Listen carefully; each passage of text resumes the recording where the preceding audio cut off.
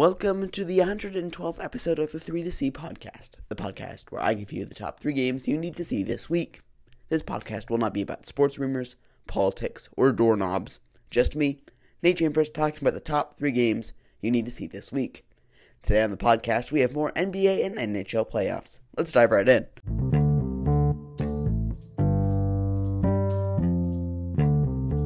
Recapping the NBA playoffs first. The Celtics clawed past the Hawks in 6 games. The Hawks nearly took Game 6 and pushed it to Game 7, but the Celtics said nope. The Suns defeated the Clippers in 5 games, and the Knicks dispatched the Cavaliers in the same way. The Heat upset the number 1 seed in the East, the Milwaukee Bucks, in 5 games. That was truly surprising. And, of course, who could forget the classic series between the Warriors and the Kings? That went 7 games as the Warriors won Game 7 by 20 in Sacramento due to a heroic 50-point Steph Curry performance.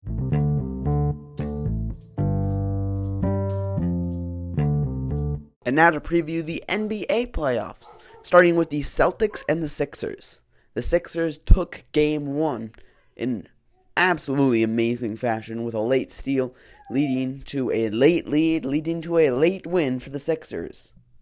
Up next, it is the Suns and the Nuggets. The Nuggets handled the Suns in both games at home, and the Suns have not been a very good home team at all this year, and maybe a little bit of trouble on the road. Otherwise in the East, it is the Heat and the Knicks. That series is tied 1-1. Jimmy Butler has been the Heat's savior this entire playoffs, and he's going to have to play really well to get past the New York Knicks. And finally, it is the series NBA fans have been waiting for years and years, the Warriors and the Lakers. It took a late Warriors comeback to almost come back and tie it, but Jordan Poole missed a 28-foot heave 3 as the clock was about to expire. That missed, and the Lakers went on to dispatch the Warriors in Game 1. That should be maybe the best series of them all.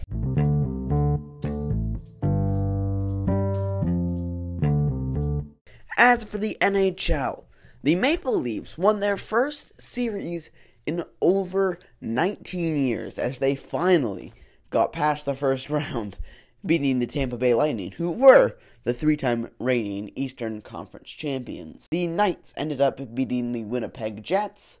The Kraken crawled past the defending champion Avalanche in 7. The Stars beat the Wild twice in a row to take that series in 6. And, not to bury the lead, the Bruins had a 3-1 series lead over the Florida Panthers. The Panthers won the next 2, including one in Boston, then trailed with under a minute to go, down by 1 in Game 7. They scored to send it to overtime, and despite definitely being the heavy underdog and even playing worse in overtime, they scored the goal and knock off the greatest regular season team in NHL history. And now they move on to the second round.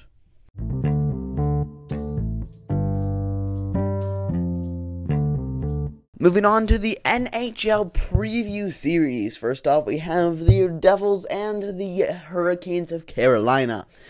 Both teams play fast, offensive, up-tempo styles of hockey, so we should expect quite a few goals in this series. Also, in the East, we have the historic series between the Panthers and the Leafs. The Toronto Maple Leafs have not been here in 19 years, so we'll see how they play. It's going to be very interesting to see if Toronto can keep fighting, or the upset-minded Panthers can keep clawing their way. Right now, Florida leads 1-0. Over in the West, the Kraken upset the Stars in Game 1 in overtime, despite 4 goals from the Stars forward Joe Pavelski. He will be the main factor of that series. If he keeps playing like that, I think the Stars will pull this one out. If not, probably going to go to the Kraken. And finally, we have the Oilers and the Knights. Both teams are really good at hockey, and this one's a toss-up. Anyone's game.